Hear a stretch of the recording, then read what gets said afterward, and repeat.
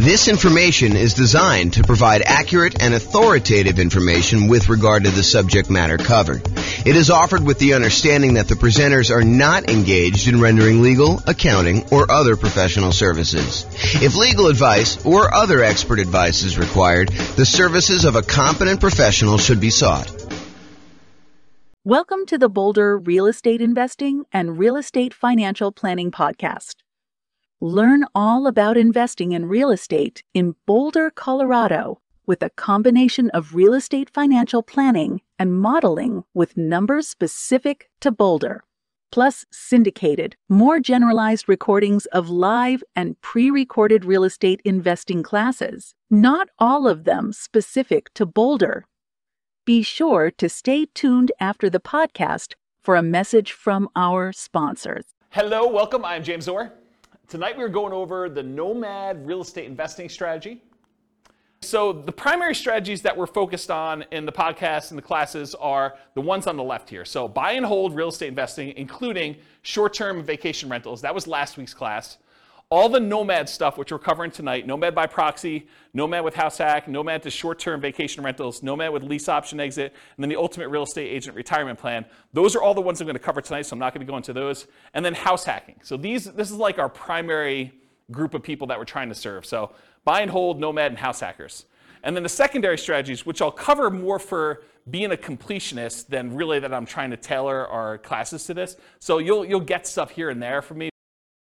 So creative financing, owner financing subject to rent to own, lease option, lease purchase, the ultimate strategy, quick turning and flipping properties, the BRRRR strategy, the buy, rehab, rent, refi. I always have to pause and go through the R's in order. Wholetailing, options and option auction, tax liens and tax deeds, partnerships and syndications, deal maker, syndicator, money partner, and loan partner. And then the stuff I'm not even going to bother covering is real estate investment trusts. Go talk to your stockbroker about those, and covered in other strategies. So if you're like, hey, what about probate, James? Or what about short sales? Or what about foreclosures? Or what about pre-foreclosures? Yeah, those are all going to be sprinkled into all the other stuff. Most of the probate, short sales, foreclosures, pre-foreclosures is going to be primarily creative financing, although they do show up in some other spots. But I'm not going to do separate classes about that as its own strategy. It's really sort of a subset of other strategies. That's why I'm not covering it.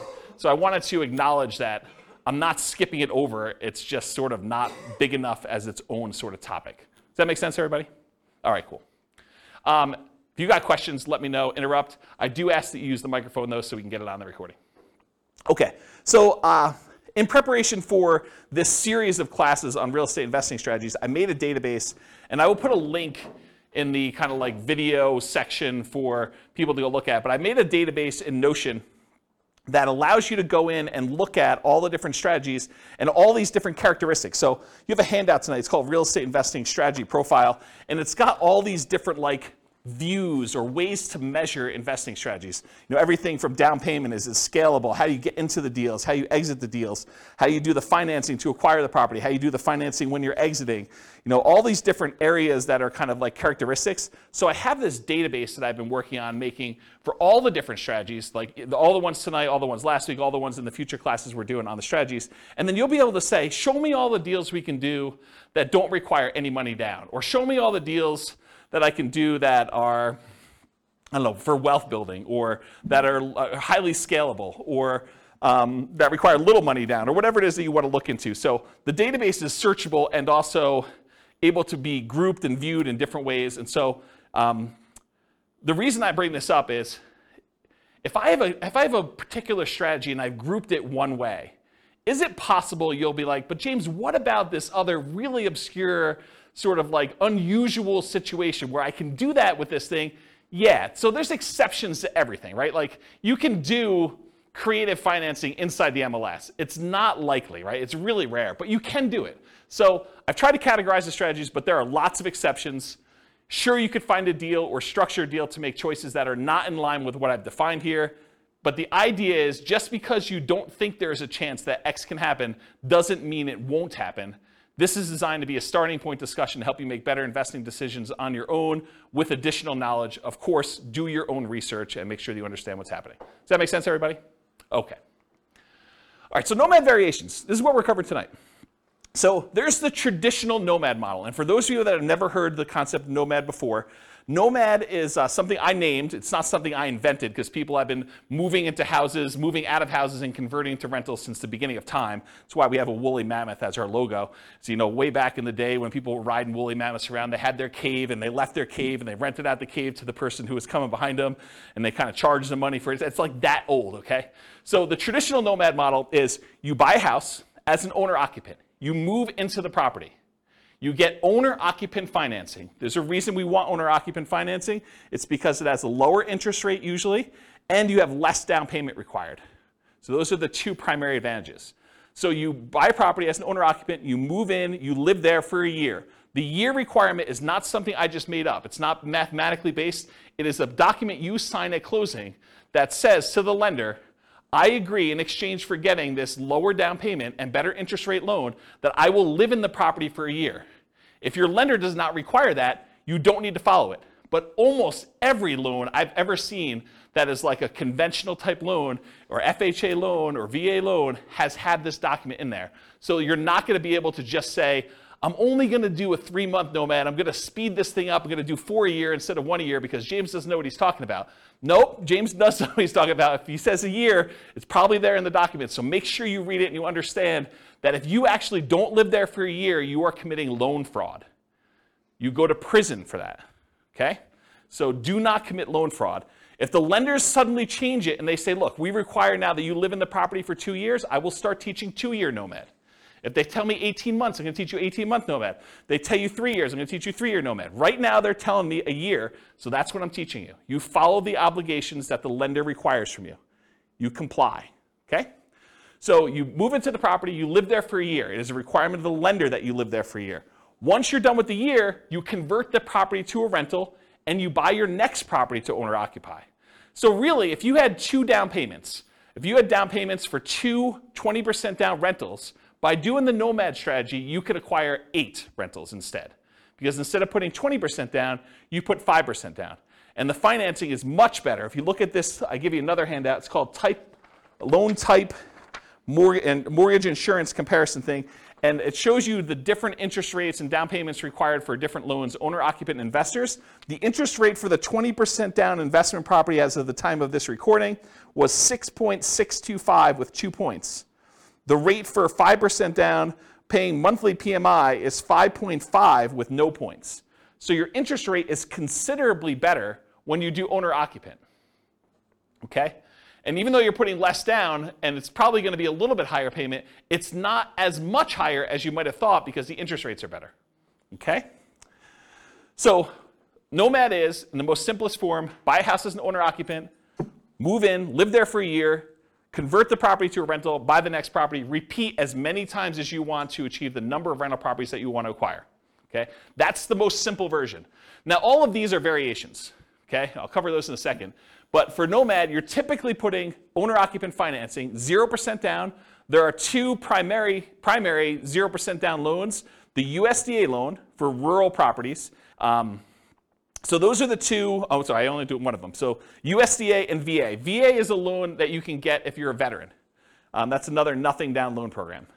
USDA, you have to do a rural property. VA, you have to be a veteran in order to get them. So those are the 2 nothing down programs. The next lowest down payment is the 3% down conventional loan. That's on your sheet. And there's 2 different flavors of that. There's the lender paid PMI version, and then there's the lender the monthly PMI version. You can do an upfront PMI payment. You could pay a one-time lump sum fee and get rid of PMI. So there's really 3 flavors of PMI.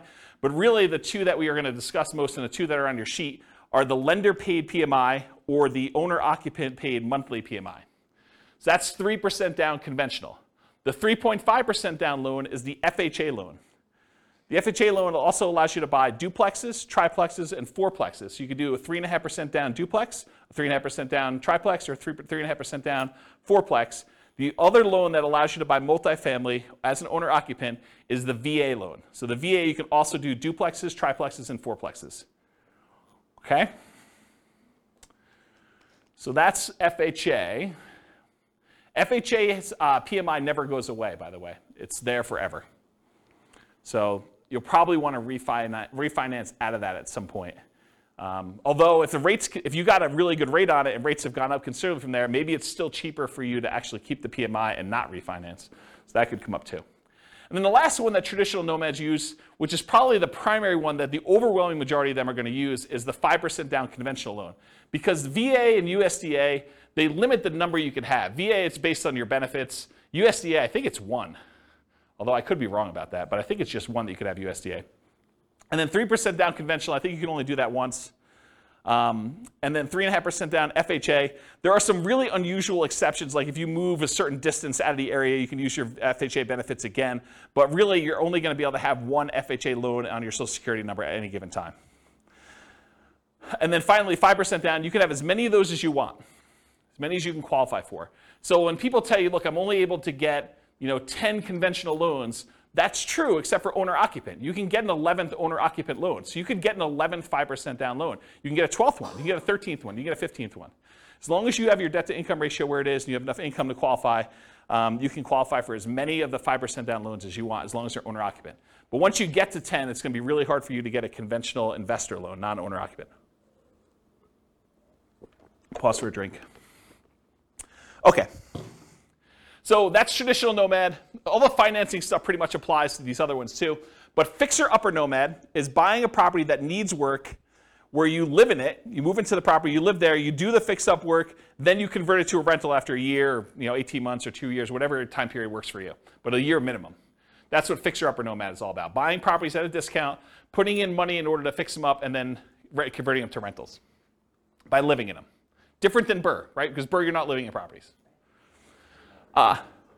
What's that? You're not refinancing it. You're not refinancing. That's also another good point. Thanks, Nick. Refinance it if you could you buy it with hard money, rehab it, refinance it, live in it? So Rachel asks, are you able to buy a property as an owner-occupant with a hard money loan, move in there, do the rehab, and then refinance it into an owner-occupant loan? You probably could if you could get a hard money lender to allow you to move into a property with a hard money loan. Usually hard money loans are considered commercial loans, and there are different laws and regulations about making owner-occupant loans as a commercial lender. Most commercial lenders do not want you moving into your properties that they have hard money loans on, and so I would think you'd need to probably have a private loan, probably not hard money, or a hard money lender that doesn't really know what they're doing, and they're willing to take on that risk.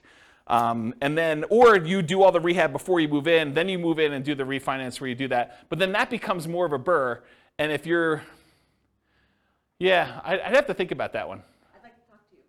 Yeah, I'd have to think about that one. I don't have a lot of people doing that, but I guess you could do some variation on that. I wonder how the delayed financing loan would work, because usually the BRRRR stuff is at 20% down payment or 80% loan to value. And so that's what we're targeting for our kind of rate and term refi. When you're doing a delayed one and you have rehab money, I don't know if you could do the 5% down loan programs anymore. You might have to still do 20% down, which kind of defeats a lot of the benefits of doing Nomad. So I don't know, I'd have to think about that one. And maybe if a lender is listening to this and you want to research that and reach out to me, my email address is at the end of the presentation. Okay, so fixer-upper Nomad, that's buying a property at a discount, living there for a year, converting it to a rental. Nomad by proxy. How many people like the idea of moving into a property every year? Just one in the room. Okay. Everyone else, Nomad by proxy is getting someone else to move in on your behalf.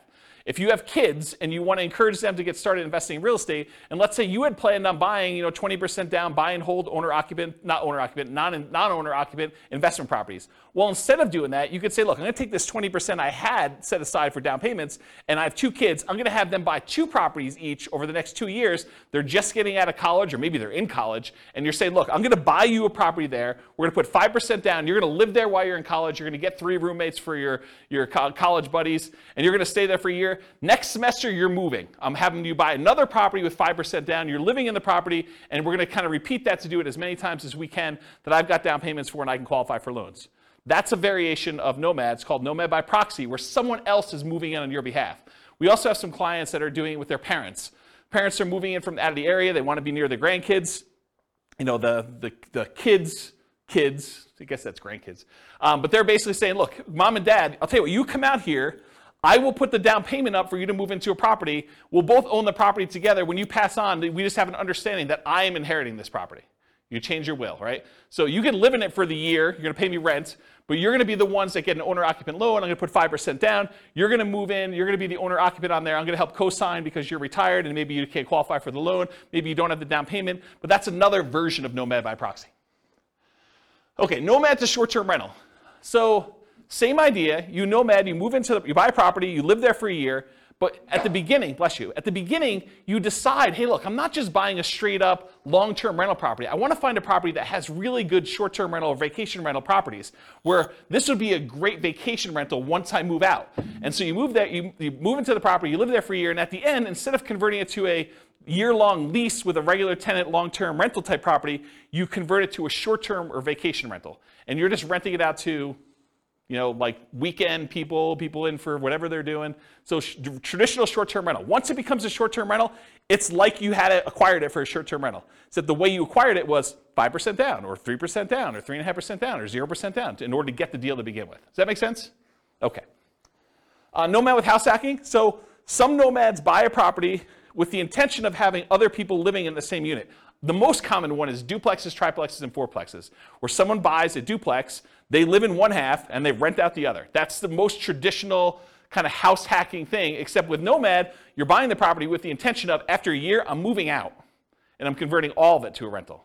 And then I'm going to buy my next property, and buy my next property, buy my next property.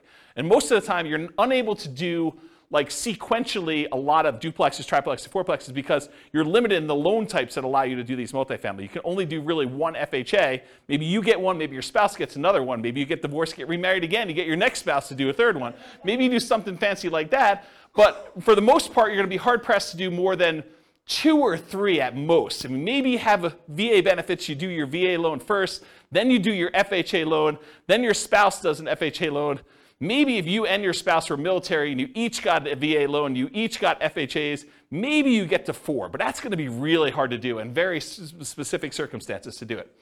Okay, so that's basically, so the house hacking idea is you buy a property, usually it's duplex, triplex, or fourplex, you get roommates for the other units, but you can also do it if you buy a single family home and you want to rent out certain rooms. Or maybe you decide to get an RV, you live in the RV, you rent out the main house, you kind of live in the backyard or the driveway, you can get kind of creative with this idea.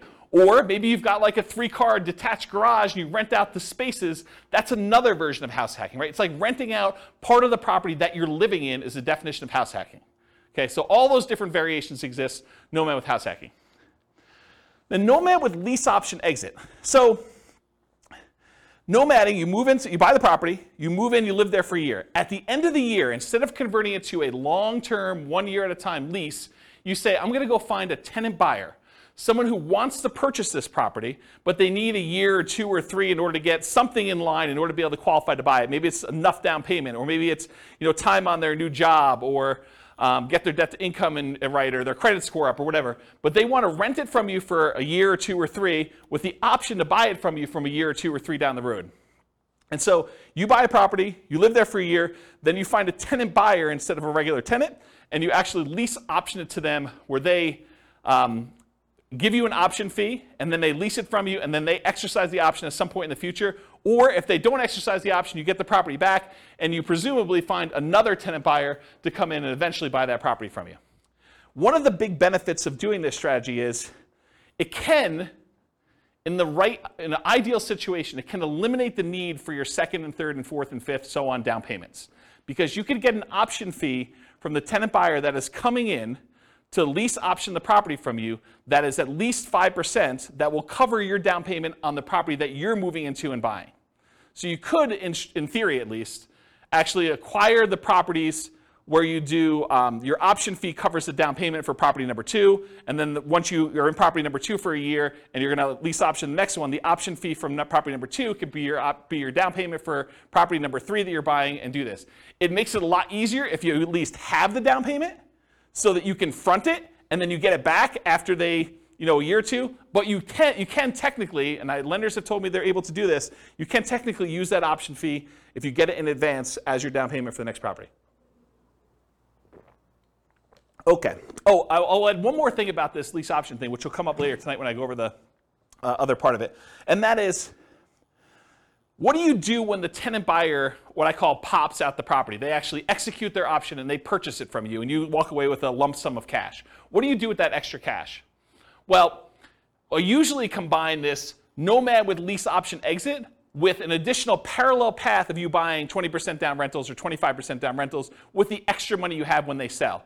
Because you can only move in so often. You can only move in once a year, and eventually you'll have more down payment money than you need for doing Nomad. So eventually you probably will convert that money either in the stock market or something else, or you use it as down payments to buy 15% down, 20% down, or 25% down rentals. Does that make sense? Then you don't have to move into those. So you'd be buying 2 in a year instead of 1. And I did a whole class, I actually wrote a book on this, but I did a whole class on this strategy. I think I called it something like how to acquire a multi-million-dollar real estate portfolio starting with just $3,000. And the idea was the $3,000 covered you to buy a single property to start with, and then you used option fees in order to acquire the next ones doing lease option exits on all of them. And I gave away the book for Christmas one year. Do you guys remember what year that was? 2017, 2018? It was a long time ago, right? Before the bad times. Before the bad times. But I gave away that as a Christmas gift. And did you guys ever read it? I thought it was a pretty decent book when I wrote it. So if you could find, there's a class on that. I may have even taught it multiple times. I think I taught it multiple times. Anyway, that's the idea. So that's Nomad with lease option exit. And then the last one is, what if you were going to Nomad, but you got your real estate license? So instead of having to come up with 5% down, you come up with 5% down, but you get paid a 3% commission when you buy a property for yourself. And so really you're net out of pocket 2%. So you put 5% up, you immediately get 3% back, so you actually are able to acquire properties with less down. And so we're going to walk through the math tonight of what I'm calling the ultimate real estate agent retirement plan. You have a real estate license, and when you buy your own properties, instead of having to come up with 5%, you can actually get a rebate and get net 2%. Or maybe you buy your first property with 3% down, you get 3% back, you had nothing in the deal. Okay, so that's an example of that. Any questions on the variations? I'm going to go through a lot more detail, but I wanted to cover what they are so that you understand what they are as we go through the kind of like different perspectives. Yeah, microphone for Nick, if you would, Rachel. Thank you. Are you violating the loan by doing the short-term rental and short-term renting it before your 1 year is up? So you're saying, hey, what if I move out of the property early at 11 months and I convert it? No, you still live in it, but like just on the weekends, you rent it out. Oh, I don't think so. I think you could actually do vacation rentals in the first year on an owner-occupant loan. That's my understanding. And the example I'm using to cite that is you can buy a vacation home. You put 10% down. It's technically an owner-occupant second home type loan, but you're renting that out to vacation people in that first year. I don't think there's any laws or rules about that. And let me back up and say this.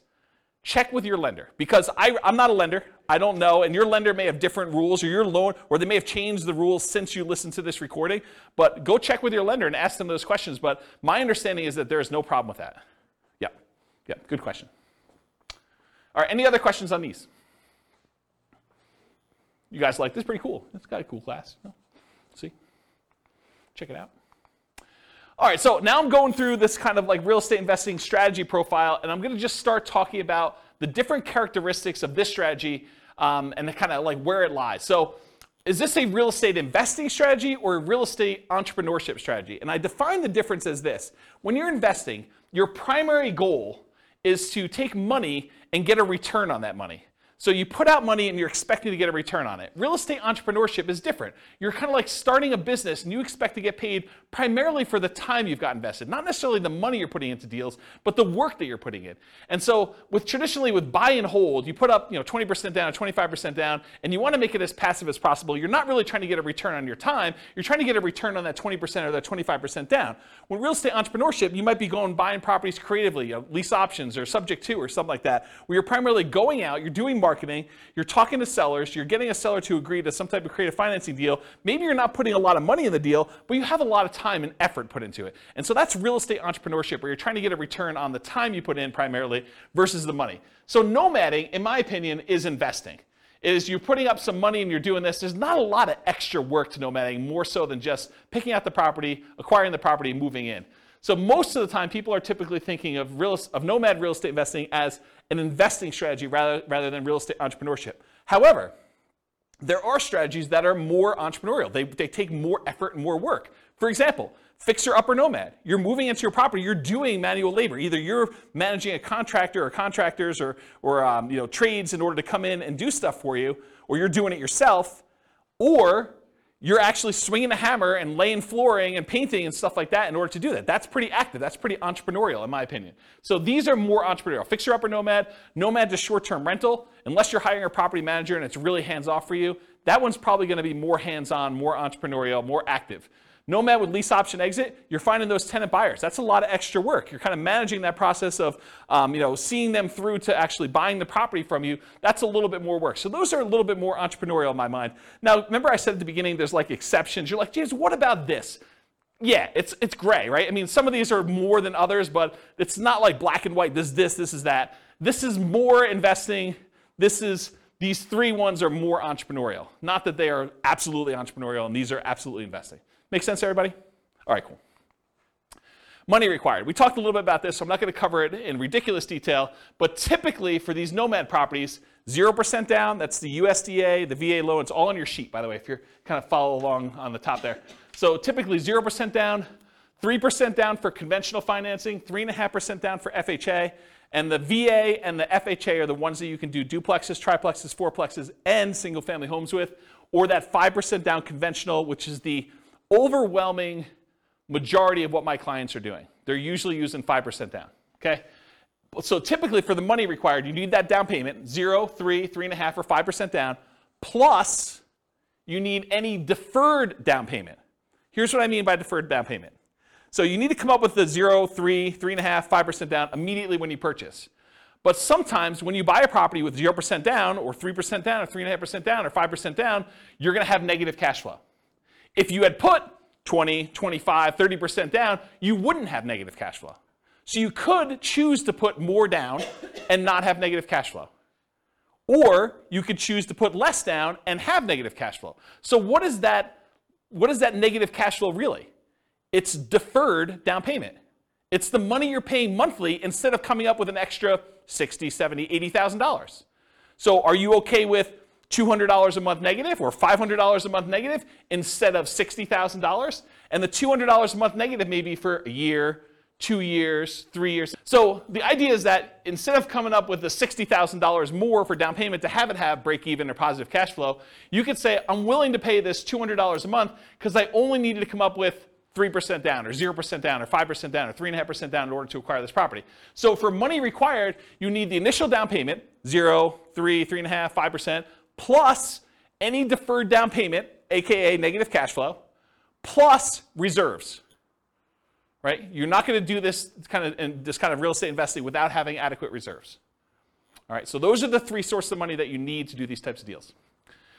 You might also see less frequently when you're doing nomad by proxy, when you're the one moving in but someone else is providing the down payment. So you might actually be the one moving into the property, but your parents are doing the down payment for you. Or you're the grandparents and your kids are providing the down payment for you. So you might not need that money. You might use a lease option, non-refundable option fee, deposits on properties, that you're moving out of as the down payments for purchasing the next property with Nomad with lease option exits. We talked about that before. You get the option fee after the year for that person to become a tenant buyer, move into the property with the right to buy it from you. And that option fee is usually non-refundable. It's negotiable, but it's usually non-refundable. And so you get to use that without having to worry about having to come up with it again. And it gets, in most cases, it is applied as a down payment toward their purchase. Okay? So talk to your lender about how to structure that correctly for you.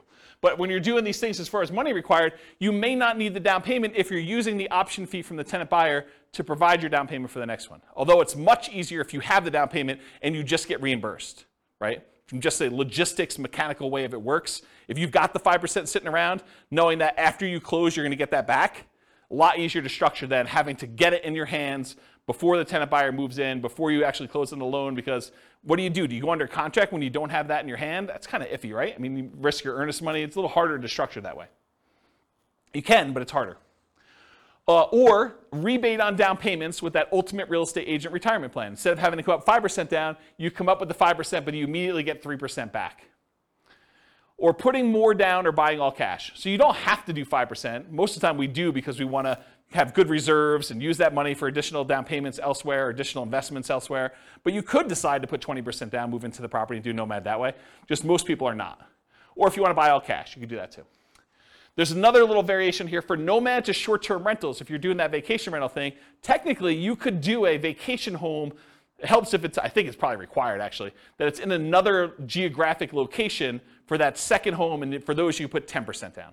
So you can get another vacation home in wherever you want to vacation. You vacation in it, a couple weekends a year, and then you rent it out short-term rental for the rest of the time. So you could do that also, usually in parallel for that second home. Any questions on these? Cool. Credit required. So this is traditional owner-occupant financing. You got to qualify for an owner-occupant loan.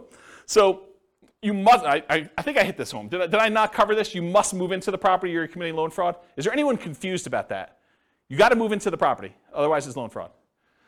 So, and if you're doing Nomad by proxy, somebody has to move into the property.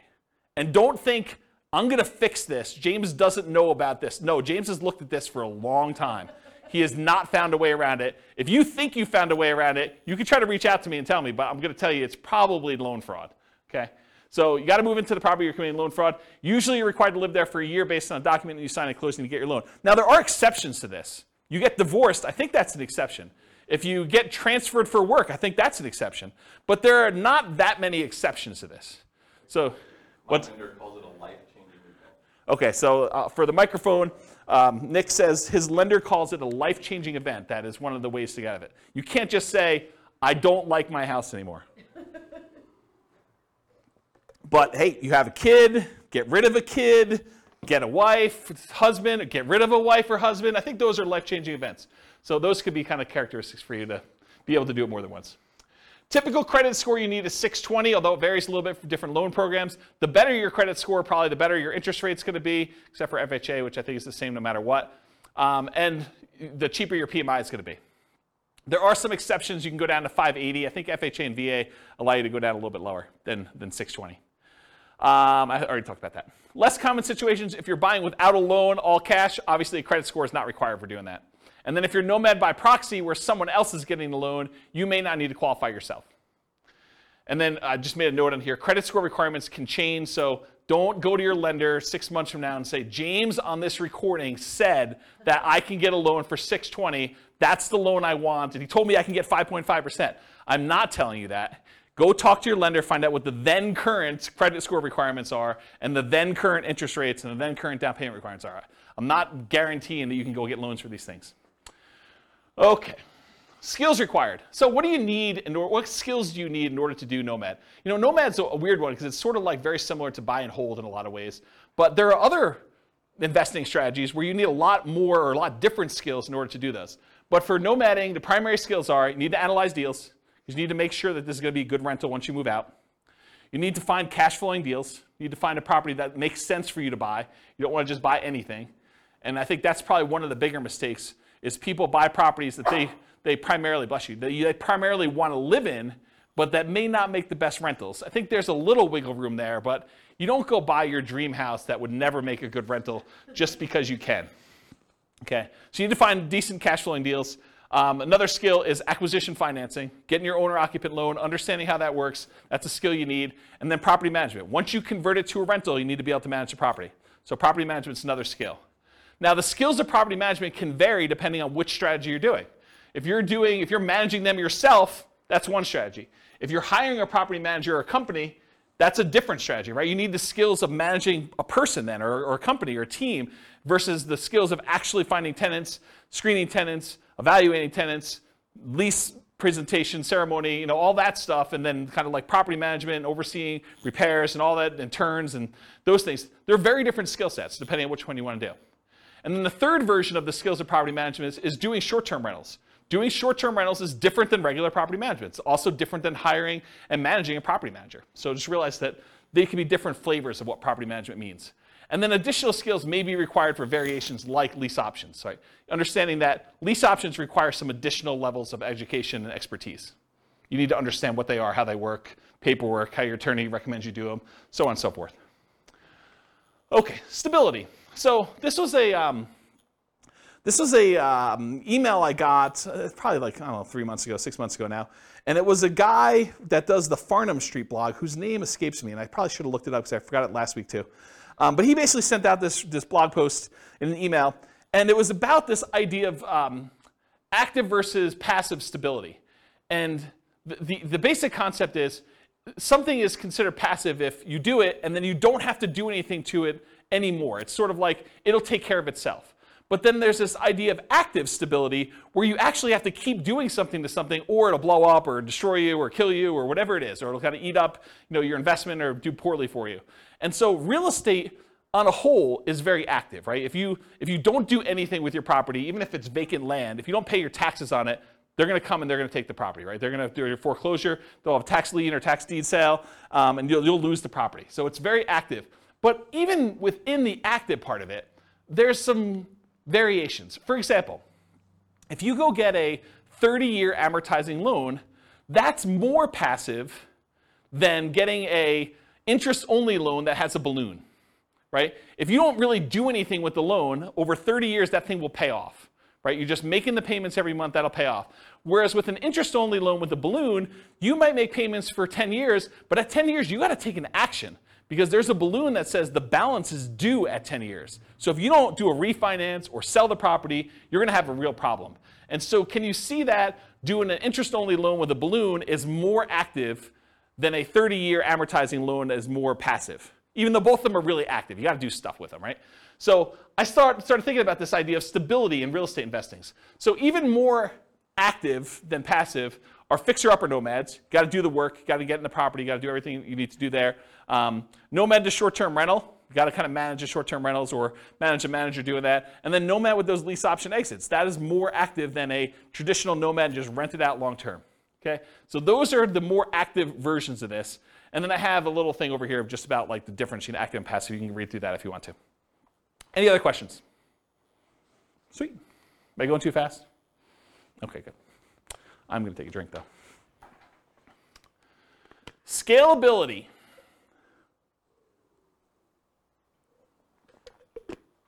Okay.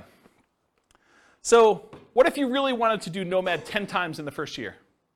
Hard to do, right? Because you got to move into the property. We got that year-long commitment we got for the lender. So Nomad is often limited to 1 per year. From that perspective, it is much harder to scale. There's a slower acquisition speed for you. You get slowed down. Some would argue that's good, right? You're kind of like dollar value averaging or dollar cost averaging, depending on how you look at it and what you're kind of like squinting to kind of convert it from a stock kind of term to a real estate term. But you're buying 1 unit per year, regardless of what the price is doing. So you're buying like over regular intervals. The market's down, you get a little better deal. Market's up, you pay a little bit more, but the properties you purchased previously are also up too, presumably.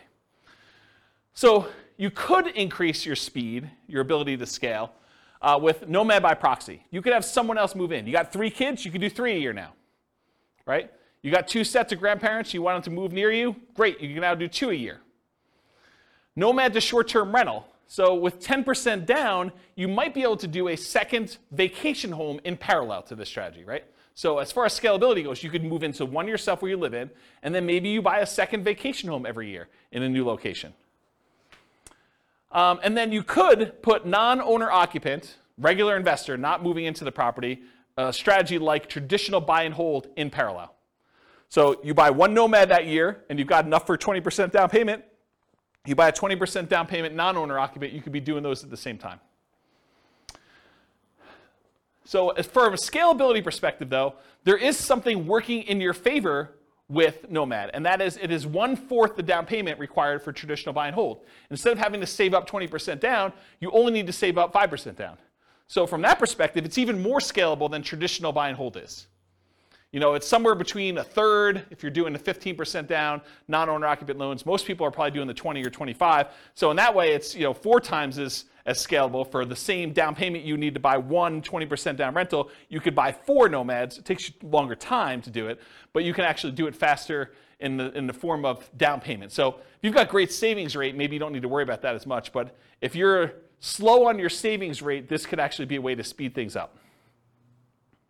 Also, 5% down payments, the owner-occupant ones typically have better interest rates. So from that way, it helps you as well. Any questions on scalability?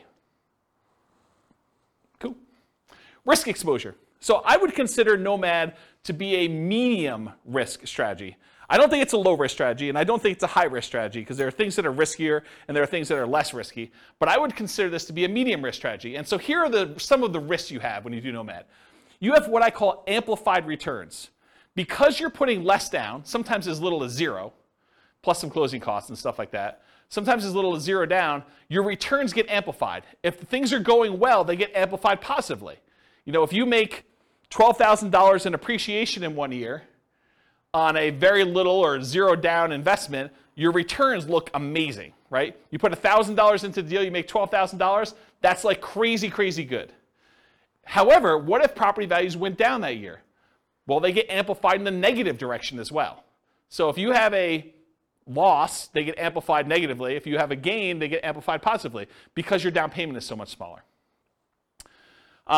Another risk is increased likelihood of negative cash flow, right? If you're only putting 5% down or you're putting 0% down, your chances of having negative cash flow are greater than if you put 20% down or 25% down. So I think that is an additional risk that you have. Now remember, that negative cash flow is really a deferred down payment. So you could argue that it's less risky because you don't have to put the full $60,000 out all at once. You can put out $200 a month and keep a really big buffer in reserves instead, right? So in that way, it seems a little less risky, but it is a risk that you have this probably negative cash flow. You could have a price decline during ownership. Property values do not always go up. Sometimes property values go down. I mean, I have to say it because otherwise people say, oh, James told me it always goes up 3% a year. What's going on here? So price declines can happen during ownership, and rent declines can happen. They're not as common as well, but you can see soft rental markets. If vacancy rates are really far up there and you want to get your property rented, you might have to drop rent. Just because you got it last year doesn't mean you'll get it this year. So you could see rent declines during ownership. And your credit is at risk. If you're signing on these loans and something really goes wrong and you're unable to make those payments, you could get a foreclosure. And then finally, you have all the typical tenants/property management risks. So tenants slipping and falling, suing you for discrimination, all those typical risks that you have of property management, those are also included when you do the Nomad strategy. Now, as far as short-term rentals go, you could argue that there's slightly more risk with short-term rentals, vacation rentals. You have more people in and out of the property, more chances for slip and fall, less familiarity. There's all sorts of additional, subtle additional risks there. But you also have additional income coming in, presumably, from doing a short-term rental. Otherwise, why would you do it? Why wouldn't you just do a long-term rental?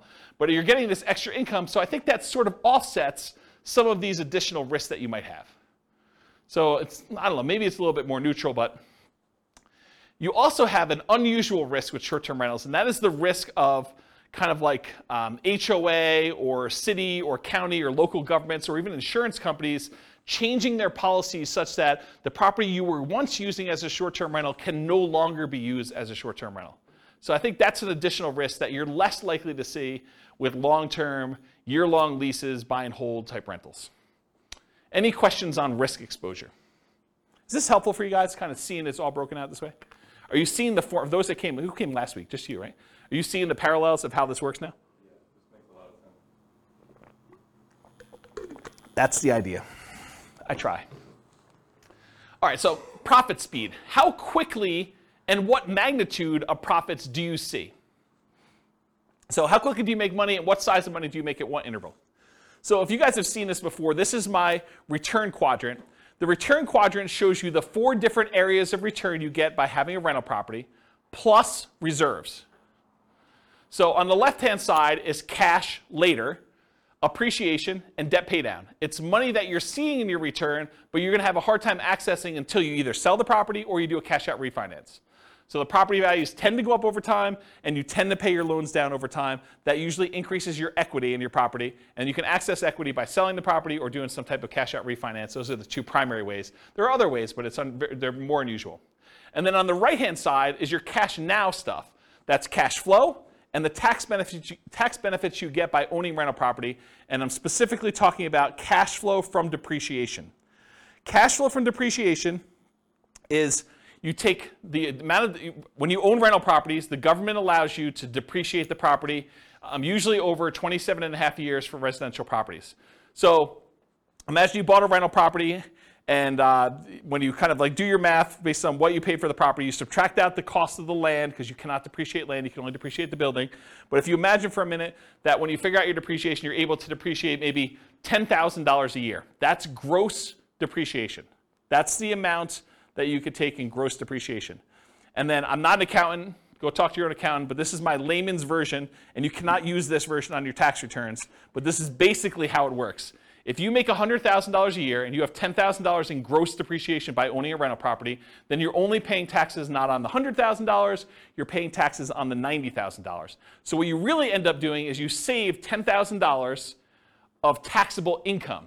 So if you take that $10,000 in taxable income and you multiply it by your effective tax rate, which is a conservative way to look at it, then that is the amount you have in cash flow from depreciation. That's the amount you did not need to pay in taxes at the end of the year, or the amount that you could take by adjusting your exemptions on your job income and take them with each paycheck. Okay? So let's say your tax rate was 20%, you had $10,000 in gross depreciation, you multiply 20% times the $10,000, you now have $2,000 a year that you're getting in cash flow from depreciation. You can either get that back at the end of the year instead of having to pay taxes on it, or you can adjust your exemptions. That's exemptions, right? That's what it's called, Denise? Withholdings, that's it. So whatever it is on your tax return, where you actually are saying, I don't need to pay in as much tax because I keep getting a refund at the end of the year, so let me pay in less. So you do that, and then on your paycheck now you see an extra, whatever it is, $180, or $170, whatever it works out to be, on your paychecks that you now got in. So that could help offset any negative cash flow you might have, or it could add to your cash flow that you're already receiving from the property. But it's through your paycheck and tax savings, not directly from the property. Does that make sense, everybody? And then this total adds them all up and reserves.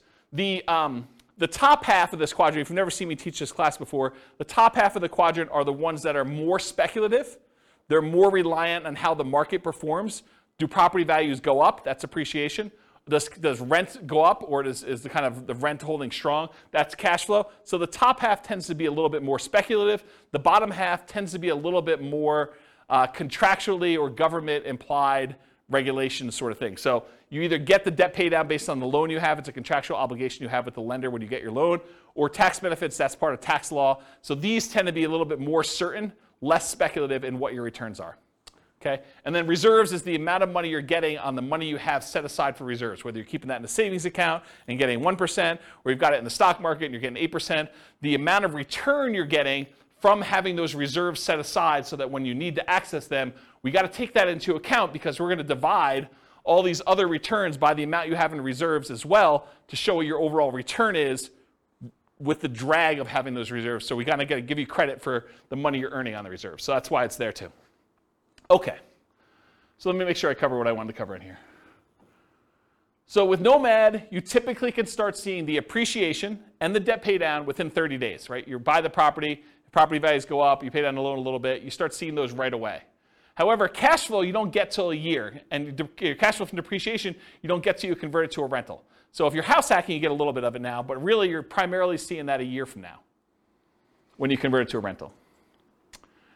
Rents and security deposits are typically paid in advance, so you do get that a little bit more up front. Short-term rentals, while you're still living in a property, can speed up your time to receiving cash flow. So you could, on weekends, short-term rental your property as a vacation rental. Lease options, you typically see an upfront option fee. So that's another speedy thing if you're doing a Nomad with lease option.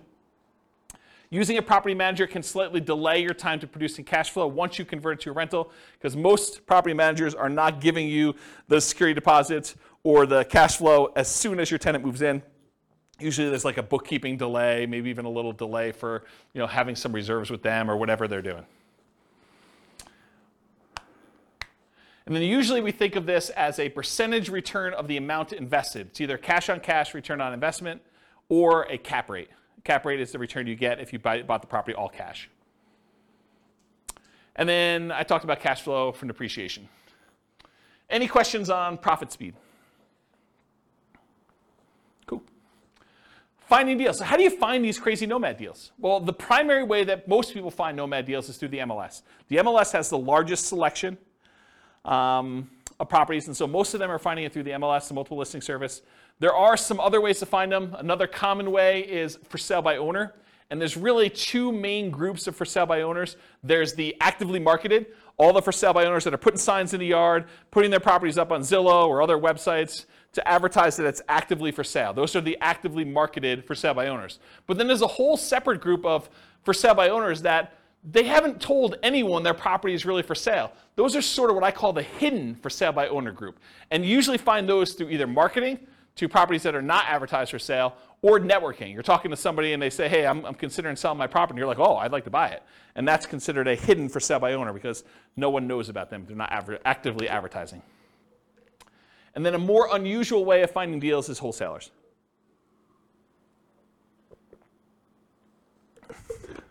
Okay. Any questions on finding deals? What are you laughing at? So easy? Oh. I mean, this is not intended to be a class on finding deals. This is the class on everything Nomad. I can't teach the 2-hour class on finding deals within it. So I just have a question. Yeah. I guess it's more for our local market, but maybe others, is that rents are a lot slower than the cost of housing right now. And so maybe in that 1 year, we might see some increases, but it seems like right now we would need to have that deferred down payment kind of covered longer term, unless you can find a really good deal. Yeah, I think that's also, true. being able to get traditional financing on, if you want to do the like fix it up, that's also a lot harder to do right now too, because a lot of homes are selling for far over their appraisal values when they're depreciated. Just curious if you have any thoughts on that right now. I think that's true. I think what we've seen over the last, it correctly. I think we've seen over the last, 5 years or so, maybe even longer, property prices have gone up quite a bit, very fast. What's been saving us prior to the last 3 or 4 months was that interest rates were also declining as we kind of entered this. And so the sting of property values going up rapidly was kind of softened by lowering interest rates till we finally got to the point where they were at all-time lows. But since then, whatever it was, 4 months ago, when we started to see interest rates start to significantly climb, and property values have been going up very rapidly over the last X number of years, and rents have been going up, but not quite as fast as property prices have been going up, we've now seen this converging of multiple forces where prices are way up, interest rates are way up, and rents are up, but not quite as much, such that cash flow is not what it was if you were analyzing deals 5 years ago. Will it get better? I think it's going to be individual market specific, and I'm specifically saying it that way because this recording is intended to be for a national audience. But in our local market, I don't know if we're going to see a retracement. I can't say. I could tell you that demand looks really strong, and if you had come into the market stats class, I mean, you three were at least in the market stats class. Oh, you were there too? Oh, okay. So with the market stats class, I think the market stats suggested to me that demand was very strong and we might see a slowing of how crazy it's been, but I'm not sure it's going to go drastically in the other direction. I mean, it's possible. I can't predict the future. My crystal ball is really blurry for me, but I think that we're probably going to see a slowdown, maybe a little bit retracements, but I think that's true. Now, if you think about it though, if you put 20% down and you were able to get break-even cash flow a few years ago, maybe now it's 25% because you see an increase in down payment and an improvement in interest rate in order to get to that point. Maybe it's even hard to find those, but I think there's still, even in the craziest, amazing markets, there are still exceptional deals out there. You can still find that amazing cash flow property. It's harder. They come along less frequently, and sometimes you need to act very quickly, and sometimes you're voluntarily taking on some wackiness as part of the deal, right? You're trading a problem that you can deal with, that you're willing to live with, in exchange for maybe a little bit improved cash flow or significantly improved cash flow, depending on what the deal is. So I would kind of cover it that way, but I think you're right. I think we're seeing a suppression in cash flowing properties, but even with what's great about the Nomad model in particular, and buy and hold in general, is you get to lock in economic structures at one point in time. So you acquire the property now at a certain price. You acquire an interest rate now at a certain interest rate, and if prices go up from here, you're immune to that risk. right? You benefit from increased price appreciation. You benefit from rent appreciation now. And you're not hurt by increased interest rates, at least directly. You may be hurt by the market overall by increased interest rates. But for your property that you own, you're not hurt unless you get an ARM. Don't do ARMs. Just get the fixed rate 30-year financing. But you're not really hurt by interest rates going up. And actually, when interest rates do decline, because it's a cycle. I mean, things go up and things go down. It may not go back down to all-time lows that we've seen, but you may be able to ratchet down your interest rate at some point in the future where you were locked in at, whatever it was, 6.75 if you got a non-owner occupied type loan, and now they come back down to 5%. Well, now you can improve your position 5 years from now when prices have gone up, rents have gone up, and interest rates have come down a little bit. So you get the benefit of sort of locking in these things. So in my opinion, one of the great benefits of Nomad and buy and hold in general is being able to control this asset, and then you can sort of benefit from when the market goes in your favor, but you're not hurt much by a market going against you, at least if you're holding on. If you're trying to get in and out and the market goes south and you're trying to get out of a fix and flip, that's hard, right? I mean, you could actually lose money. But if you're kind of holding a property and we have even a 5-year long dip, okay. I mean, if your intention is to hold that for 30 years and pay it off, does it really matter? Probably not, right? So I don't know. That's how I see it short term. I hope that answered your question. That answered? Okay, good. All right, so for analyzing deals, how do you analyze a Nomad deal? You can go download the spreadsheet, realestatefinancialplanner.com/spreadsheet. I did a whole class on all the inputs for this, but this is how you do the deal analysis. You put in all the numbers over here. And the one thing I will say about Nomad is when we analyze a Nomad deal, because you're living in the property for the first year and then you're converting it to a rental in year 2, we just assume that we're analyzing it in year 2. So year 1 becomes year 2. It's going to be off a little bit. You'll pay down a little bit more on the loan. Your appreciation will probably be a little bit better, but don't worry about it. Just kind of run the numbers as if it's all year 1. It'll be close enough, okay? Any questions on deal analysis, how to get the spreadsheet? Just go download it from the website. Okay. Market conditions. This is obvious, right? But I have to put it there because there are some strategies where it's not obvious. So it's better to do this in a market with good cash flow. It's better to do this in a market that has strong appreciation. It's better to do this in a market that has strong rent appreciation. It is challenging, more challenging, in markets with significant negative cash flow with reasonable down payments. And in some markets, I would say in most markets, I can make anything cash flow, right? You put down 100%, basically don't get a loan on a property, probably going to cash flow in the overwhelming majority of the markets unless it doesn't cover taxes and insurance on the property. Maintenance, those types of things. But for a reasonable size down payment, buy and hold 20%, 25% down, if it's going to have significant negative cash flow there, that makes it much more challenging. And if you're doing Nomad and it's going to have negative or break-even cash flow at 20 or 25% down, it's probably going to be negative if you have 5% or 3% or 3.5% or 0% down, right? I mean, that's just the math. So that's a challenging market. And then markets with no or negative appreciation and rent appreciation. If you're buying in a market where the property values are still the same as they were 10 years ago, that could potentially hurt you a little bit if you're doing it, right? Sometimes it's hard to predict, but there are some markets that people have a mass exodus where there's a decrease in population and there's less demand for the properties over time. And I think that's partially what hurts appreciation and rent appreciation. Any questions on market conditions? Sweet. Accessibility, availability. So how plentiful are these deals? In many markets, there are plentiful deals you can select from the MLS. I would consider our market to be a market where you can find Nomad properties inside the MLS. You do not need to get crazy and creative to find Nomad properties here in Northern Colorado. And I think that's true in most markets. In some markets, you're sifting and sorting for the top deals where these are markets where everything cash flows. Everything's 10% cash on cash. And now you're trying to find the best property where you're like, okay, 10% cash on cash is no longer my criteria. Now it's 20% cash on cash or whatever it is. So now you're really sifting and sorting for the best deals instead of just any deal that will work. In our marketplace, we're usually limited in the deals that we can get to work with these numbers. So it's not like you've got 95% of the MLS that you can go ahead and just anyone will do. You're already looking at that top 5% just to find ones that are going to be close enough. And then you're having to select of those. In other markets, it might be challenging to find positive cash flowing properties, especially with smaller down payments. I think I'd classify our market as that. Nick, if you're willing to say, are most of your properties that you do 5% down, are they cash flowing off the bat? No. Yeah, exactly. So it's really, he said no, by the way, for the recording. It's really, really hard to find positive cash flowing properties. In the majority of cases, you're going to be negative, and you're really just doing that deferred down payment. Interest rates may be a significant factor when whether properties will cash flow or not. As interest rates go up, it makes it harder and harder to cash flow. Owner-occupant rates can help over traditional buy and hold. If you're doing non-owner-occupant financing, those rates tend to be much higher. Look at the handout that's included, loan type, mortgage insurance comparisons, and it shows you the non-owner-occupant ones, the rates for those, and then the owner-occupant ones that show you kind of what the benefits are there. It's pretty significant.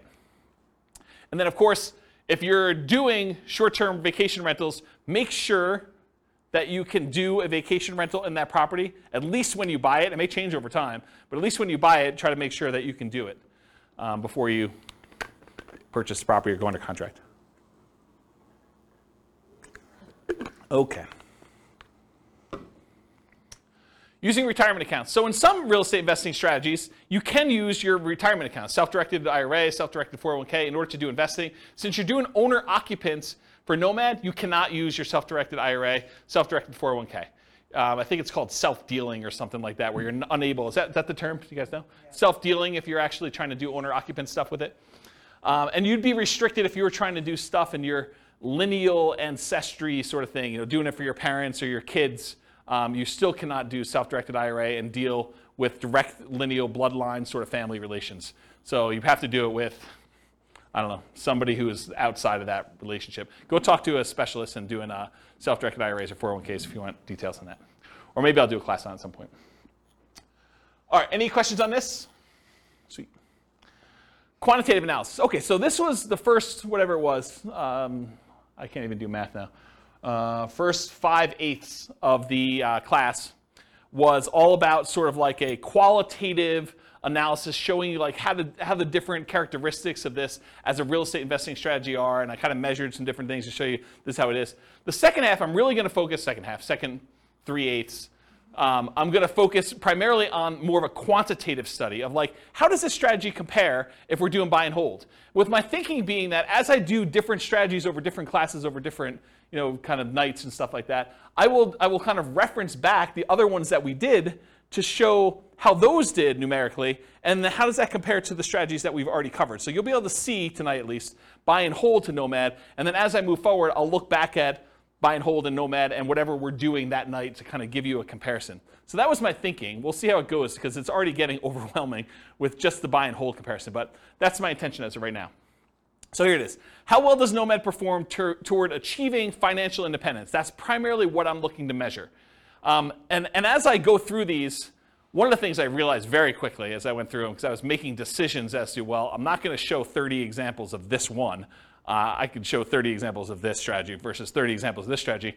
I'm just sort of showing one or two of each kind of group, but each individual sub-variation of Nomad could literally be its own full-day seminar, not even just one class. It could be like a full day of, let's go over all the different ways that Nomad with lease option could work and how that impacts your ability to achieve financial independence and how they compare and risk. And there's there's a lot of stuff. So I have a lot of stuff I can cover over the future.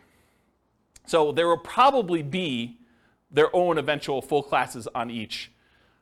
And there probably are at least a full class or several classes on them. It is, this is kind of like a warning to you.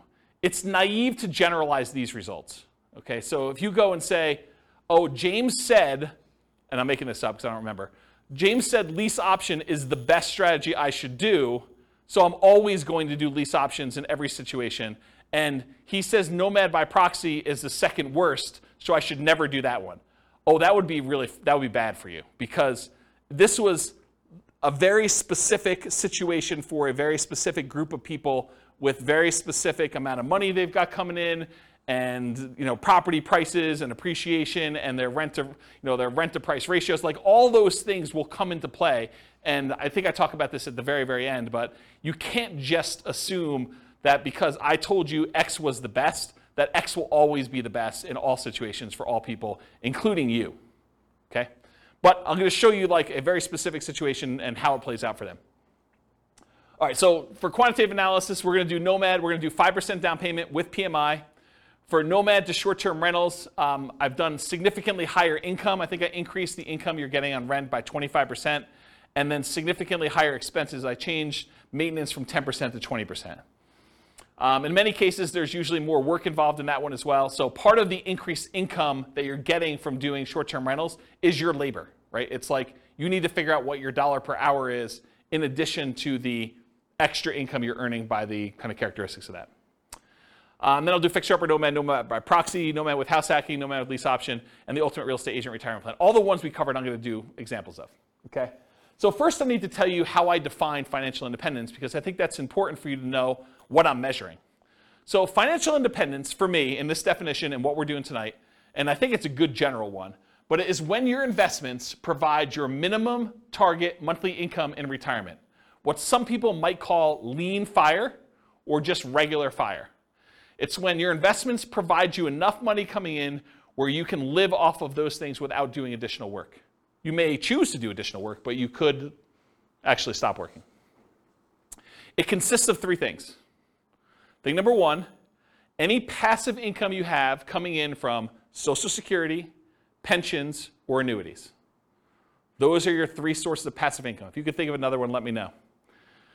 It also consists of, number two, any net cash flow after all expenses from rentals. So net expenses after vacancy, property management, maintenance, taxes, insurance, mortgage, principal, and interest. Like all of those things that get included in there has to be net cash flow after all of those. And then finally, number three, whatever yearly safe withdrawal rate you believe is correct times the amount you have invested in stocks or bonds or something else.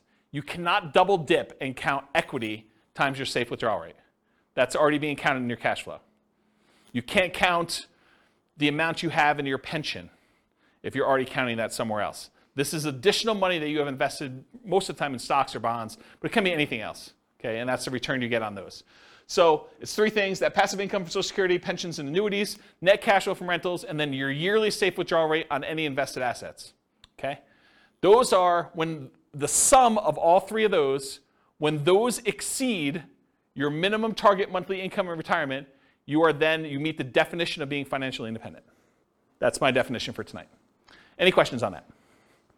Cool. So all of these assumptions are changeable. I will put the links to the actual scenarios. You can copy them into your own account, and you could say, oh, I'm not like this person. I make X amount more or X amount less, or my properties are this or that or whatever. All of these things, all these assumptions are changeable, but this is what the situation is.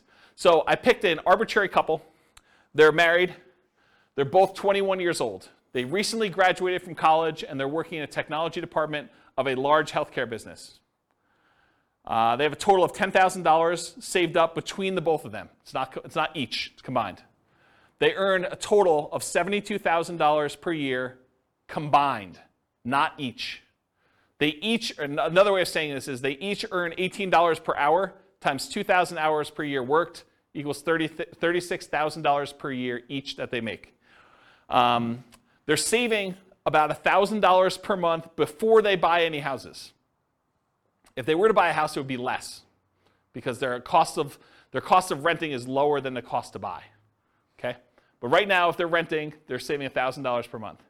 They are obsessed with achieving financial independence so they can retire early. They want to find their best path to financial independence together.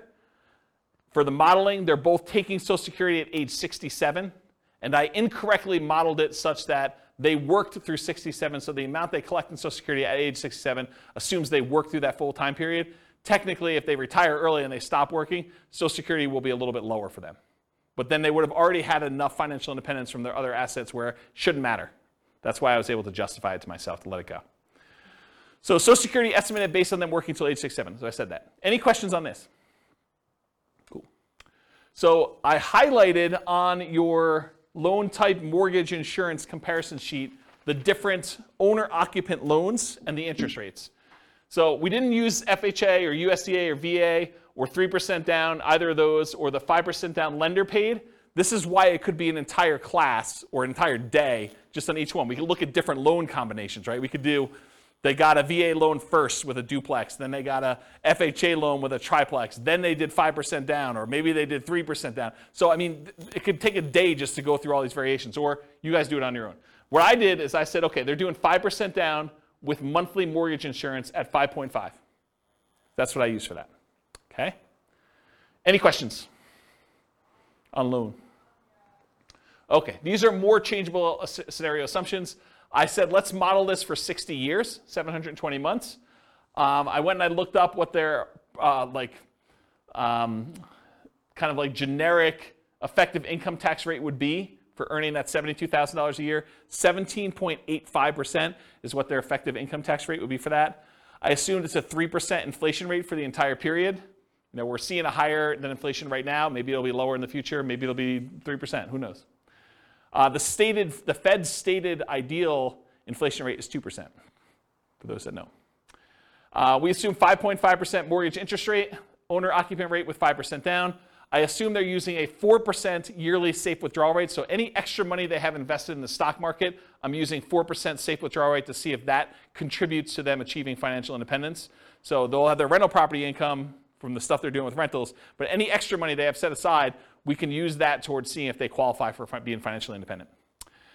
They need $5,000 minimum target monthly income in retirement in today's dollars. That does adjust up with inflation over time. So 10 years from now, it's not $5,000, it's whatever it is, $6,000 and change. I'm guessing, I don't know if that's the exact number, but it goes up over time. So the kind of like hurdle, the threshold for them to be considered financially independent is getting harder and harder the longer they wait. Another way of saying that, okay? And why did I use $5,000? They make $6,000 a month. 6 times 12 is 72, right? So why am I using $5,000 here for minimum target? Because they're saving $1,000 a month. So this is sort of like the money that they're living on.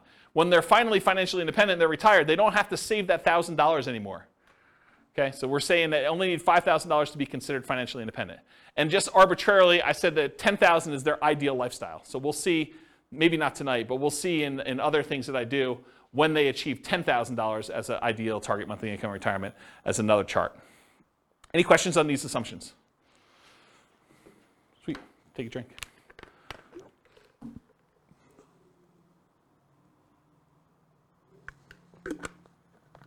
All right.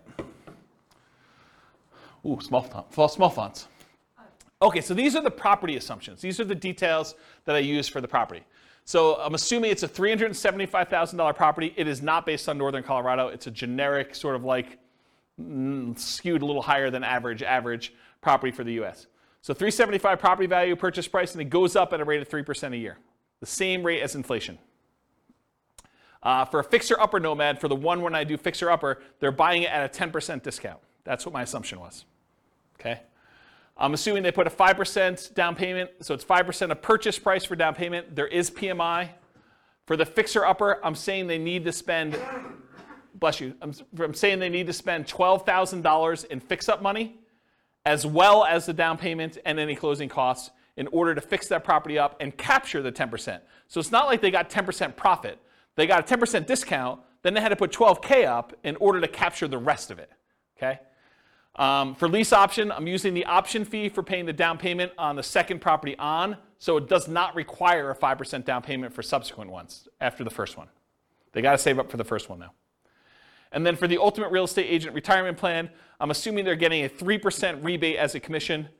Everyone knows that real estate commissions are not fixed. They are negotiated, and that 3% is arbitrary, and I picked it. I'm not saying that that's what you will always get. Could be higher, could be lower. It's whatever you negotiate. I'm also saying 1% of the purchase price and closing costs at the time of purchase. There are no seller concessions, so the seller is not contributing towards your closing costs in any way. The interest rate is 5.5 for the 5% down plus PMI. It's a 360-month mortgage term, 30-year loan. Rent on this property is $2,600 per month, but rent increases at a rate of 3% per year as well. So rent keeps pace with inflation. You could argue that you might be able to do better with lease options. So I didn't do this, but you could say, look, I'm allowing these guys to buy the property. Why would I charge them the same rent that I would charge someone who is doing a lease with an option to buy? I probably could get a small premium for doing that. I didn't do it in this case. So lease option is handicapped a little bit. And then for house hackers, if you're renting out 1 bedroom, I'm assuming you're getting $650 a month for that bedroom. If you're renting out 2, that's 2 times $650 or $1,300. If you're renting out 3, I assumed it's $650 for all 3. That's $1,950 if I did my math right.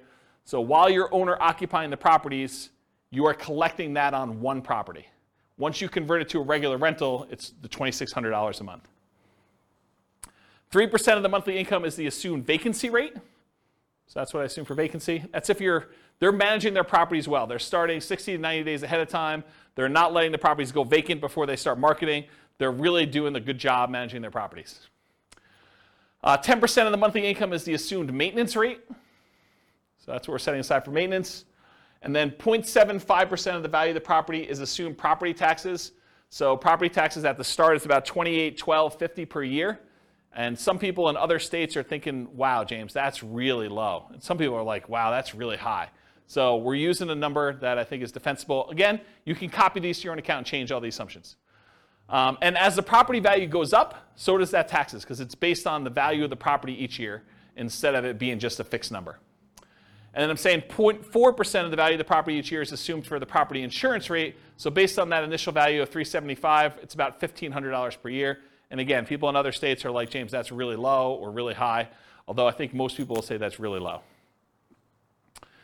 This is a residential property, and 15% of the purchase price is considered the value of the land.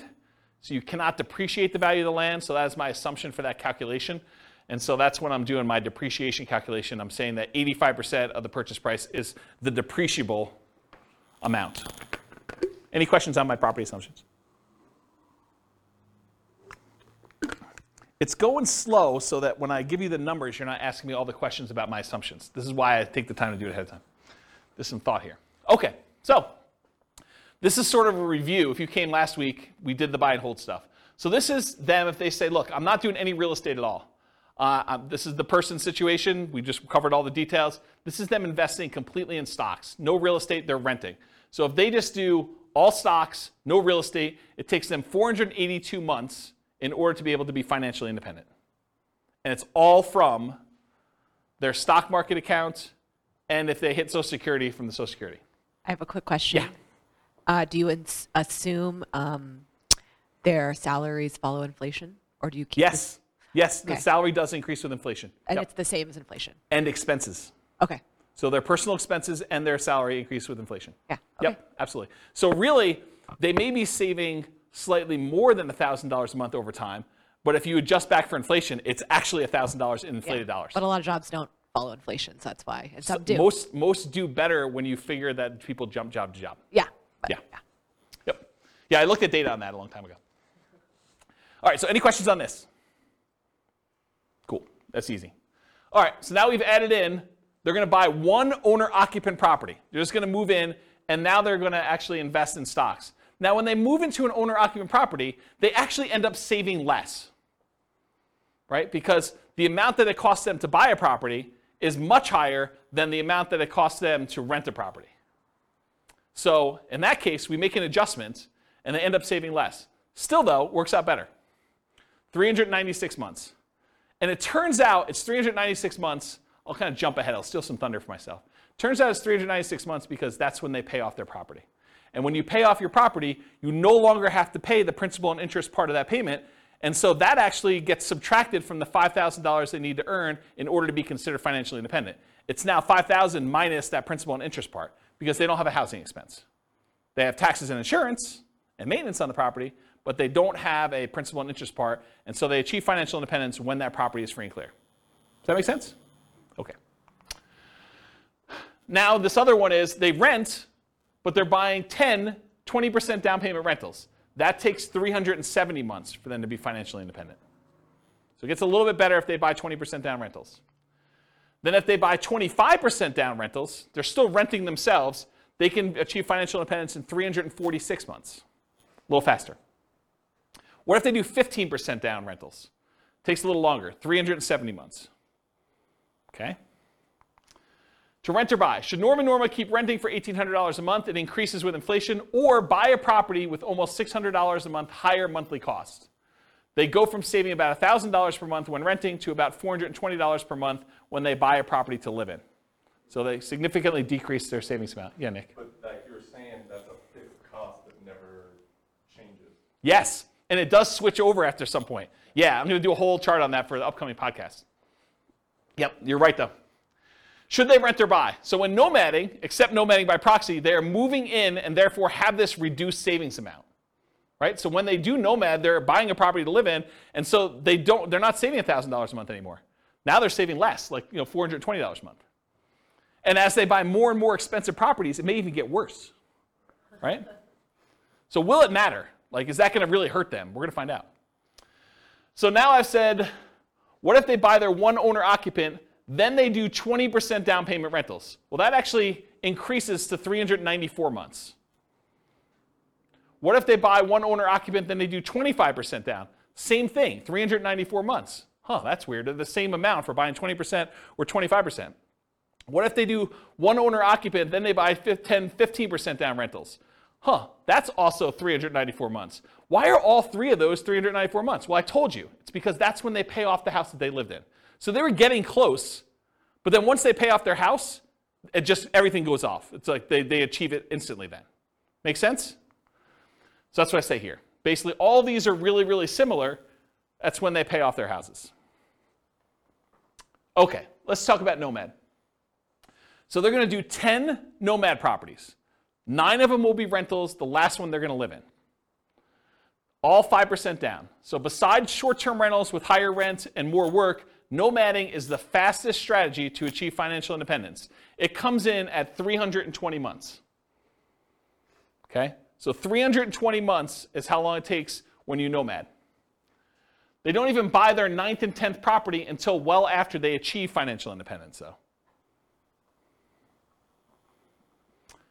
So fixer-upper nomad. They're buying properties at a 10% discount. So 10% discount is about $37,500. But it costs them $12,000, adjusted up for inflation. So that changes over time. The later it gets, the more expensive it is, to capture that amount. This is not counting any labor you're doing for yourself. Right? All that may be extra. So $37,500 discount minus $12,000 in rehab costs. So you're really capturing about $25,000 in equity when you do this fixer-upper nomad model. And that's just an assumption, right? Yours could be better, could be worse. Maybe you get better deals than this. Maybe you get worse deals than this. I had to put a stake in the ground. That's why this could be a whole day class by itself. They also, because they're buying at a discount, $37,500 discount, they get almost $200 per month more in cash flow. Right? Because they're borrowing less. They're doing 5% of a 10% discount instead of 5% of the full price. So their cash flow is a little bit better when they do fixer-upper nomad. They need more money to acquire / rehab the properties, though, which actually delays when they can buy the property. Because if they were just trying to buy a property as quickly as they could save up just a 5% down payment plus closing costs, now they need 5% down payment plus $12,000 plus 1% in closing costs. It delays when they buy that first property and some subsequent properties as well. Okay? But then they're collecting better cash flow on it, which helps them qualify for future loans and kind of replenishes their money, but they still need $12,000 in rehab money for the next one too, because I assume that they're repeating it every time. So regular nomad needs about $22,500 for down payments versus this $32,250 with the rehab costs. And I just broke out the math. The 5% down payment on the discounted purchase price is $16,875. The 1% in closing costs is about $33,775 and $12K in rehab. That's where this $32,250 comes from. And it delays when they acquire their first property. So any questions on my assumptions? The reveal. So that takes 231 months to achieve financial independence. Before it took 320 for them doing the regular nomad. Now if you buy a property at a 10% discount and you get that extra cash flow, even though it delays you buying your first one a little bit, maybe even a couple other ones, it's actually faster, 231 months. Part of it's the extra cash flow. Any questions on fixer-upper nomad? Nomad by proxy. So they continue to rent themselves, so they're still saving that $1,000 a month, but now they have somebody nomad on their behalf.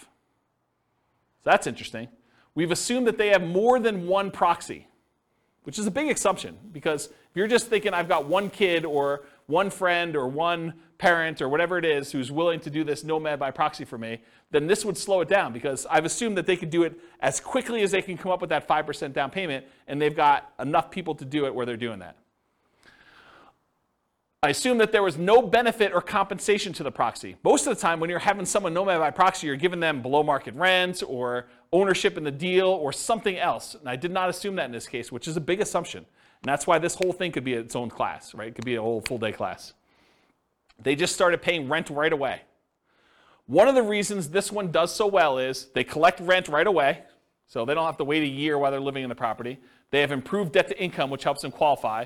They're still renting and have income property and properties, and then they buy faster than one per year, because they've got the nomad by proxy. So this shows you how quickly they're acquiring properties. This is the number of properties owned, and this is time.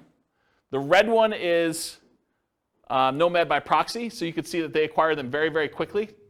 Basically by the time they're, month 150 or so, they have all 10. The orange one is when they did fixer upper nomad, so that was a little faster, even though it was slower to start. See that? So they had all those a little bit, around 200 months or so. And then the regular traditional nomad, it was slow. And I told you, they didn't acquire these last two until after they were financially independent. Because part of it is they've got to acquire the properties, they got to make sure they have their DTIs in place, and they got to make sure they have down payments saved up. So that just shows you their speed. How quickly does nomad by proxy do it? 214 months. Financially independent in 214 months for that one. Versus 231 with fixer upper and 320 for traditional nomad.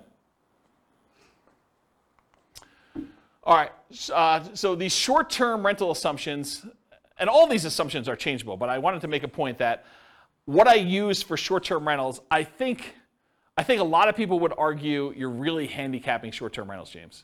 But this is what I use. So rents will be higher, but fees and expenses on rents will be significantly higher as well. Overall, I've assumed the net, after all the additional expenses, your rent will be 25% higher. So instead of $2,600 a month, it's $3,150. Additionally, maintenance goes from 10% of $2,600 to 20% of $3,150. So it goes from $260 a month for maintenance to $630 a month for maintenance. And you may say, James, that's not high enough, or James, that's too low, or James, that's too high. I don't know, whatever you want to say. But the reason I made a separate slide is, you want to change my assumptions, please do. Okay? So the increase, in my opinion, is modest, but it still impacts achieving financial independence. It could be higher or lower. I don't know. I've just sort of made up numbers. I'm not an expert in short-term rentals. All right, so the nomad to short-term rental is 154 months to financial independence. Yeah, exactly, right? So you go from 320 months for the traditional model all the way down to 154 months for achieving financial independence with nomad to short-term rental. Retire at 33, is that what we figured out? Retiring at 33. Realize too that this assumes you keep doing that model after financial independence too, right?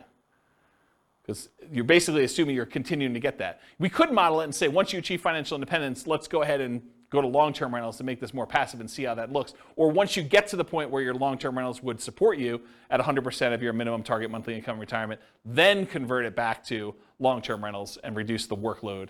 But otherwise, you're being active, right? This is more like a part entrepreneur business for that. Okay.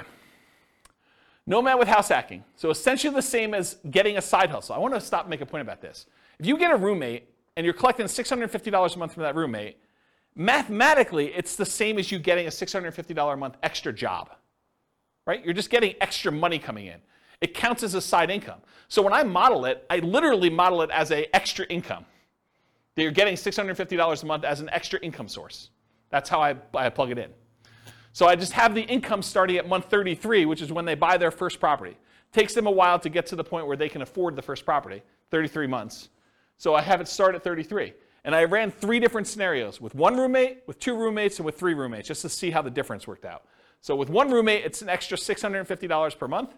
With 2, it's $1,300. With 3, it's $1,950. And then once the year is up, or once they buy their next property and they move out, then they bring these roommates with them, in theory, and they convert the last one to a regular rental getting $2,600 a month. Does that make sense, everybody? Okay. So if you get 1 house hack roommate, it's 263 months to financial independence.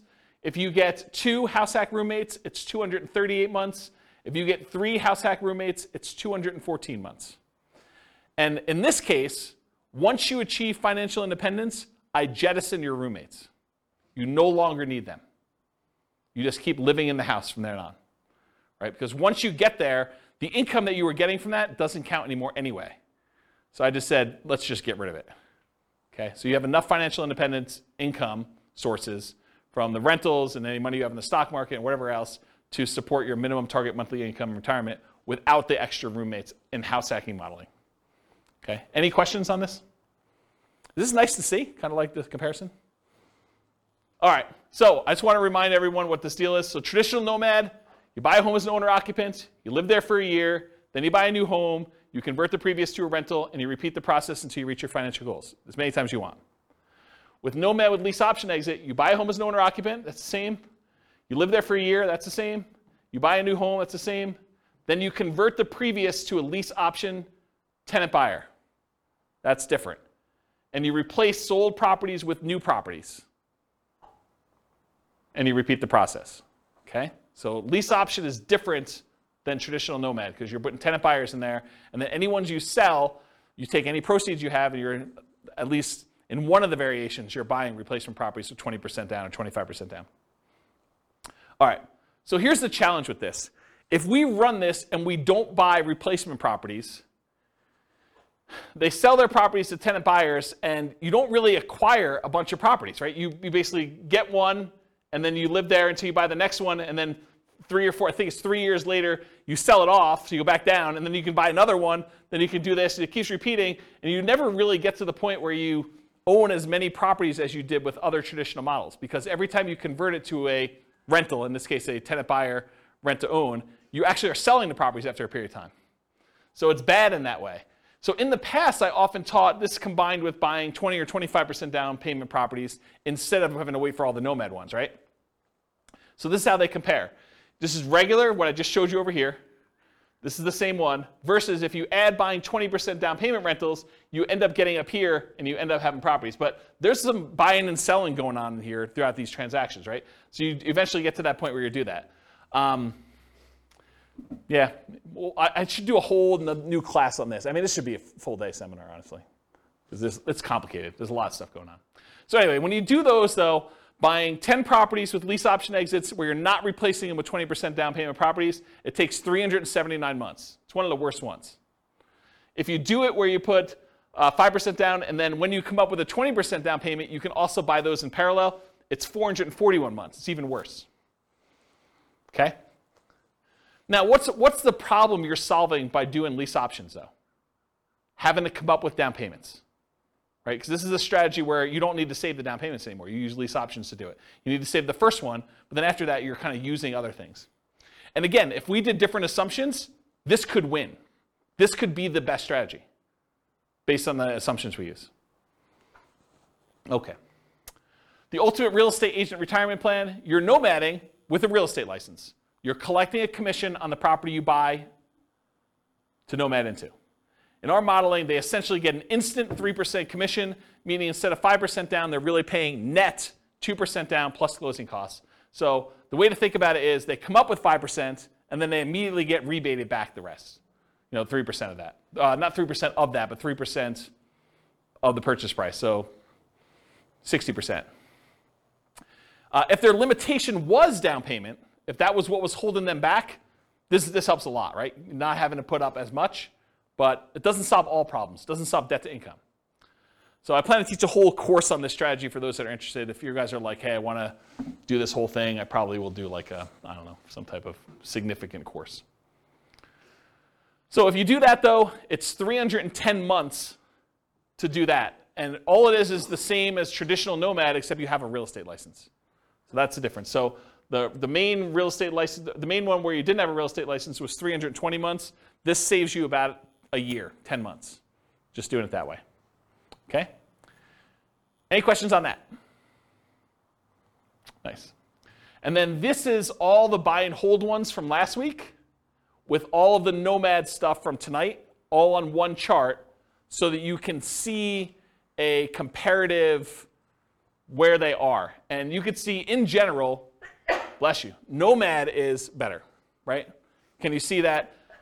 If you're willing to Nomad, you can save all this time. And I agree. I think Munir was the one who said at the beginning, no one wants to move, right? Who wants to go and move into properties? But you make a compelling enough financial argument. You're like, is moving worth 50 grand? Or is moving worth 10 years of not working? You start getting to these points where you need to make that decision for yourself. Is a really sucky weekend worth, stopping working 10 years from now? 10 years earlier than you would. And only you can make that decision, but that's how I think about it. What's the maximum number of properties they own? What's the maximum number of properties they own, or like what in those cases? I got lost with how many properties they own. It gets confusing. So in most cases, it's 10.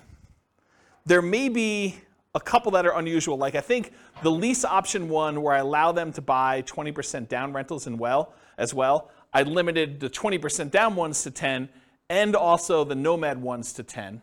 So you could technically earn 20, but they don't get there. And then I think I think when I did the buy and hold one last week, I did one owner occupant and then 9 additional rentals so that they all had 10 to max. But we could go look at that. I mean, we have charts on everything you want to see. But I think it's 10 for most of them. So it's 10 moves.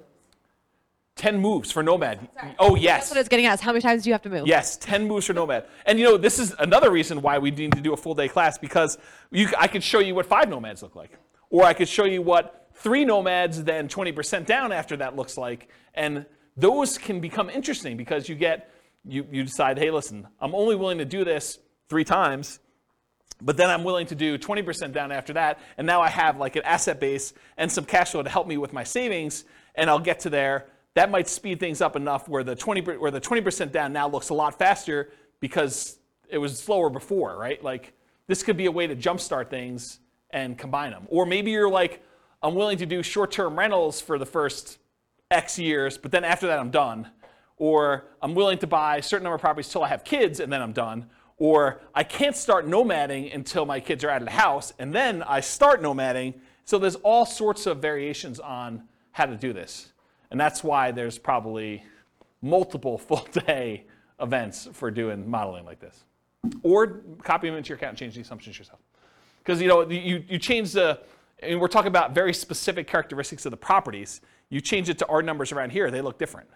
You change it to numbers in Greeley, they look different. And one of the things I'm doing is if you go to realestatefinancialplanner.com/model, what I'm working toward, and it's in very late alpha, kind of where I describe it for those that are programming people. I'm actually taking 300 market data sets, what the price and rents and taxes and insurance and maintenance and all that stuff is for 300 different markets, and running them through literally 100 different scenarios. 15% down rentals, 20% down rentals, 25% down rentals, Nomad, house hacking Nomad, ultimate real estate agent retirement plan, like house hacking, like all of these different variations. Or, what if I get, 25% more income, or what if I get $100 per month more rent on properties, or $100 less in rent on properties, or what if I hire a property manager or don't hire a property manager? What if I do all these other things? And so there'll be like 100 variations that compare themselves to each other based on that city's specific numbers. And so that's the thinking behind the podcast for each city is there'll be classes that teach the information so that you understand what's going on, but then you need to look at the, I got distracted with a phone call. You need to look at the actual numbers for that city with all the different variations you have so that you can see the specifics for that city. And then you could still copy them all into your own account to be able to go and see, well, I'm not buying those price houses, or James, you're actually a little off on my city, the number's a little higher. And if I'm off on your city, please let me know, because I can just change it and then click a button and rerun all the scenarios. That's why I'm writing the code to do that. I don't know why I was telling you this story, except there's a lot of variations if you want to do it, and it's specific for each city. I think that's where I was going with that. So, any questions on this? I think there's one slide left. All right, in conclusion, assumptions for modeling matter a lot. right? You change one little thing, it's like the butterfly wings flapping and all that other stuff, right? I mean, you make one little tweak here, and that cascades out over 720 months, and you doing certain things. Should you pay off properties early? Like you could decide to do that too. Or what if you got better than the assumptions I used in the stock market? Or what if you're afraid of the stock market and you're keeping this in savings accounts? All these things matter. And so I think changing all those things can matter a lot. If you change the assumptions for your income expenses, it changes everything. For market conditions, appreciation rate, rent appreciation rate, price, interest rate, vacancy, rent, maintenance, property management, taxes, insurance, the stock market rate of return, what you're investing in and its risk profile of what you're doing. And then your target monthly income retirement. If it wasn't $5,000 a month, might significantly change the numbers for these guys. Might be better or worse. You don't really know. The safe withdrawal rate you use. I mean, if you're using 4% or you're using something much more conservative because you're afraid of stock market stuff and you want to be conservative there, that could limit your ability to achieve financial independence or change the numbers or characteristics. So the strategies that work best in that market may differ. So you shouldn't use the numbers from tonight as like a fixed thing, but I think it's instructive to see how I set it up and what the assumptions were and kind of how they relate to each other for one particular person with one set of assumptions in the one market. You got to do the math for your own stuff. And then I mentioned the website, realestatefinancialplanner.com/model, and then just pick your city. And I think I did a whole bunch of, I think I did 305 cities or something like that. It was about 300. And so you can go look at those and see like how they all work. Do you have a question? Sorry, I really like numbers. So I'm just curious in your assumptions, you don't talk about health insurance benefits? It's included in personal expenses. And personal expenses. So my question is, that can change when you have employment versus not. Does that change in your calculations, or do you keep it easy to do, right? So I'm just saying, in your modeling, can you change that? Yeah, and I'm going to tell you how to do it right now, right? So we said when they achieve financial independence is when their income emits $5,000 a month. Yeah. So if they're working and it's $5,000 a month, maybe for the retirement one, we say it's now $550 or $6,000 or whatever it is, right? So you just change what you need to have in retirement. And I did a class earlier this year where I had you walk through, it's the budgeting class. I made a budget spreadsheet, and it's a special budgeting spreadsheet because most budgets allow you to kind of do a budget for today, right? They kind of do that. My budget spreadsheet had all the different things that you'd have as income and expenses. It mostly does expenses, income on the right-hand side, but it does mostly expenses, but then it has 3 columns. Bless you. It has column number 1 for what's your current stuff, like what are you spending money on now? Column number 2 is what's your minimum. What I would call is if you really were tired of your work, or you got sick and you couldn't really work, or something happened to you, and you were gonna live a lean fire, or sort of like your minimum where you're not going out to eat every night, maybe you have Netflix, but you don't have the other streaming services. Like you really, really cut back and you had like a super lean budget. That's minimum target monthly income. Then you have a 3rd column for your ideal. And basically I have you write down, okay, if I'm living my current one, I'm spending this much on dining out. But for lean, I'm spending this much, and for my ideal, I'm spending this much. And so at the end of it, it gives you 3 different numbers. It gives you your number for today, so you know where you are. But then it gives you a number for if everything really got bad, like do I have enough, and how close am I to have enough? And then the 3rd one is this is really what I'd like to live at. And so you have a number for that. And then later on, I show you how much you need from investments, cash flow, and pensions, and all that stuff. And so I do some math for you there to show you what the numbers you need for each of the 3, so that you can then quickly see where I am compared to that. And I think that's a better way, in my opinion, to do budgeting, to kind of do like your current, your lean, and then your kind of target ideal one.